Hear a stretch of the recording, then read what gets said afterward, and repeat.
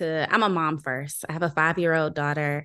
And she is really, like other moms would say, the light of my life. And so my why at this point in my life is really rooted in creating a better future for her. But before I became a mom, I was really, really interested in thinking about what it would look like to really be someone who could propel change. I mean, we hear about that all the time from, women's struggles or, the struggles of other demographics. And, we constantly thinking about how can we push society forward? How can we push America forward? Hi, and welcome to Women CEO in Reflection, a podcast dedicated to personal growth and mental health discussions with women CEOs across the globe. It's here where inspired women get candid about what drives them to succeed and the personal challenges they've encountered on their path to success. So if you're a woman on a mission, this is the podcast you don't want to miss. So sit back, relax, and let's get candid. Hello, everyone, and welcome to the Women CEOs in Reflection podcast. I'm your guest host, Ilana Prus, founder and CEO of Recast City and author of Recast Your City, How to Save Your Downtown with Small-Scale Manufacturing. I'm here alongside co-host and producer Neil Haley. Today, I have the great pleasure of talking with Dana Hall as our guest to talk about why we do this work, what inspires us, and what about our community makes a difference. Dana is the program manager at the Emerson Collective and responsible for the Sycamore and Oak Equitable Development Project in Washington, D.C., among many other hats, I'm guessing. Dana, welcome, and so great to have you here today. Thank you so much for having me. I'm super excited. So let's just start in the broad sense of tell me a little bit about yourself and your role at the Emerson Collective. Sure.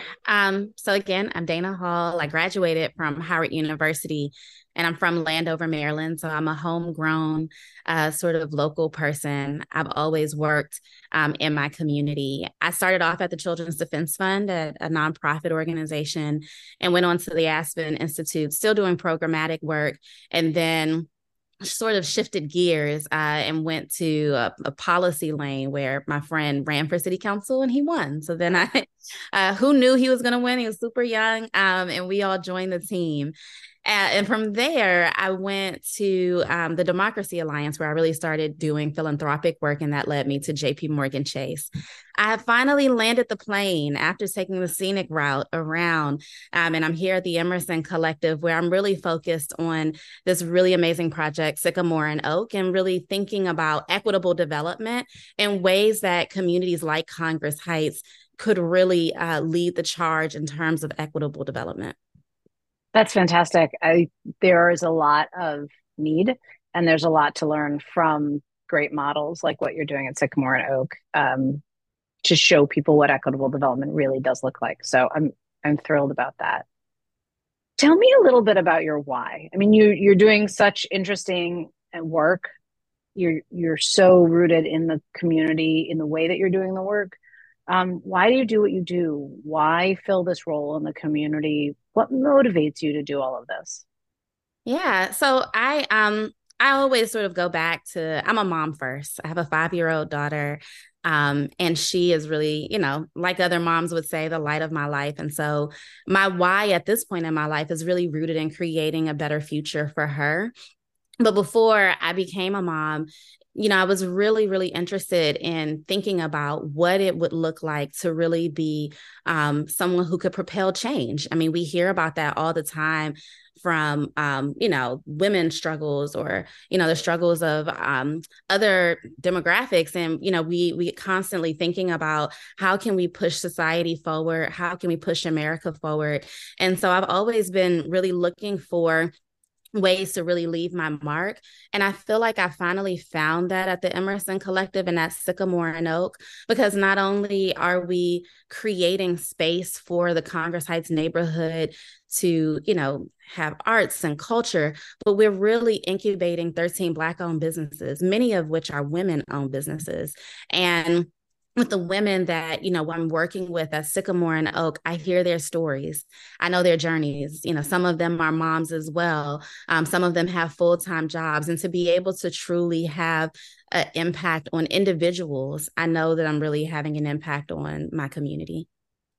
That's amazing. And, it's so it's so important to not only say we want to create the equitable development, but really think specifically about who we want to make sure is benefiting from it. And I think your work at Sycamore and Oak is so exemplary of being purposeful about this and purposeful about space and who gets the space, which is something I talk about all the time and a lot of people just never think about. And I love seeing it happen here in DC. Do you feel like there's a specific person or experience or even a moment that made a big difference to help you get to this point in your work? Yeah, I'll just highlight two really quickly. My sister, who is actually upstairs in the same house, so she'll hear this and she'll probably start blushing a bit. When I was younger, I wanted to be just like my sister. She was all over the place. She was an extrovert. She was so fun. She could dance at every party. I mean, people just drew into Tia. And I remember saying to her, I want to be just like you. But I was so much more reserved. Like it just didn't come natural to me. And one day she said to me, it's the goal is not to be like me. The goal is to be better than me. And that blew my mind for years. It still blows my mind. And that's what I say to my daughter, who wants to be like me, wants to dress like me, wants to act like me. I tell her that you're way smarter than me. Like you're way more interesting, way more witty. And you can actually be better than me if you tap in, to that creativity and that ambition and confidence that I know that you have. And so hearing that as a young age, from, a young woman who was, a girl that was not too much older than me really left an impact. And now that I'm in my career, I also think about my previous manager at JP Morgan Chase. Her name is Decantee Mintz Cole. And Decantee was a Black woman in this, white-led sort of corporation that was really unapologetic about what her intentions were. She was the first one that I ever saw walk into a room and say, hey, we really need to specifically think about Black and brown women of color. Everything starts with women of color. If we want to change communities, that's where we start. In a room full of folks who would say, like, what are you talking about? Like, we need to look at everyone, all the, and she was really, really intentional about that.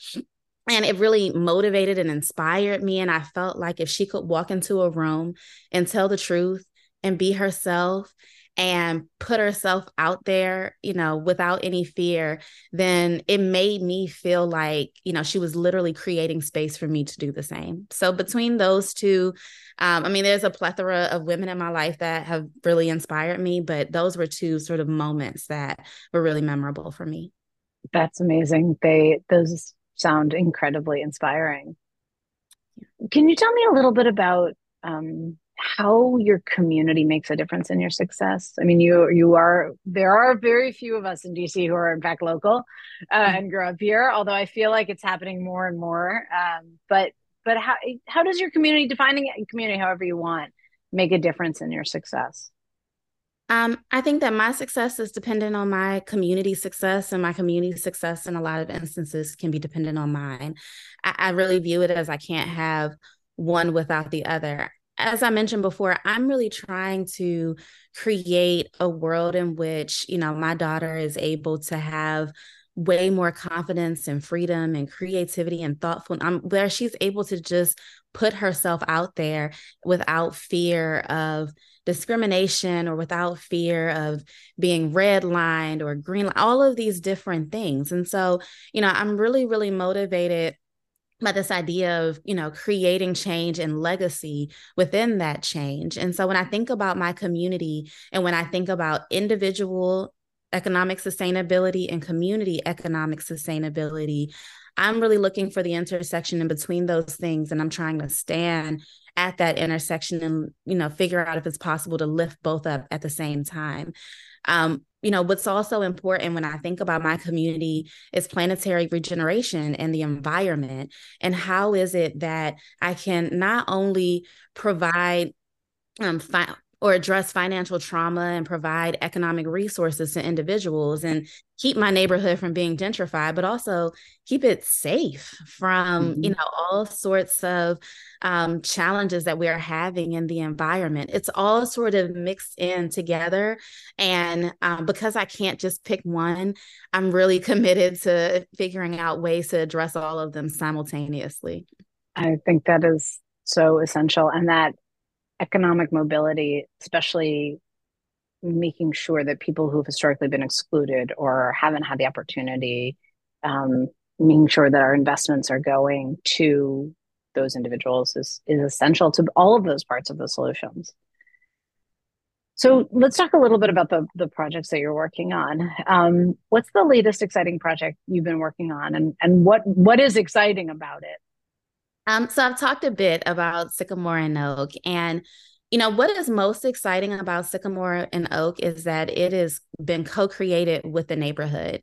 We went out, we worked with a community partner, the Congress Heights Community Training and Development Corporation, and they worked with us to conduct over 350 surveys to residents, for folks that live in the Congress Heights neighborhood. And we would ask them, what do you want at this parking lot? And what we heard was, we want fitness, we want healthy food, we want retail. And not only do we want retail, but these are the exact stores that we want. Um, my neighbor has been operating online during COVID, and I'd actually like to, see her get a store. That's what we heard. And so that's literally what we did. We said, okay, Dion's, everyone loves your salmon sliders. Could you join us here at Sycamore and Oak? And our story is really rooted in the story and the voices of our community. And that's like the strongest sense of pride that I have in Sycamore and Oak, is that not only is it, just these stores that have appeared, but it's really rooted in the community's vision for itself and us really helping to bring that into fruition. I love the going to the community to get their input and to not only get their input, but to build an idea based on what people say. It's so often people go into a community and say, we're going to create this. What's your feedback on this? Versus what you're describing, which is saying, we have an opportunity to do something. What do you think it should be? Which I think is so essential to make sure that we are reflecting the community, and not only its needs, but its wants, right? That the community is valued enough to get to reflect its wants as well. So beyond your role at Sycamore and Oak, what else keeps you busy and involved in your community? So beyond Sycamore and Oak is a lot. It's funny because when I was interviewing for Sycamore and Oak, I asked my now boss, I said, it sounds like a part-time position. I was very naive to how much work it would take.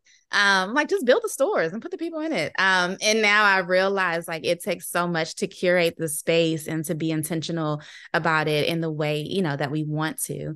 But beyond that, I sit on the board of Girls Inc. DC. And I'm really, really thrilled about that work. We have an amazing executive director.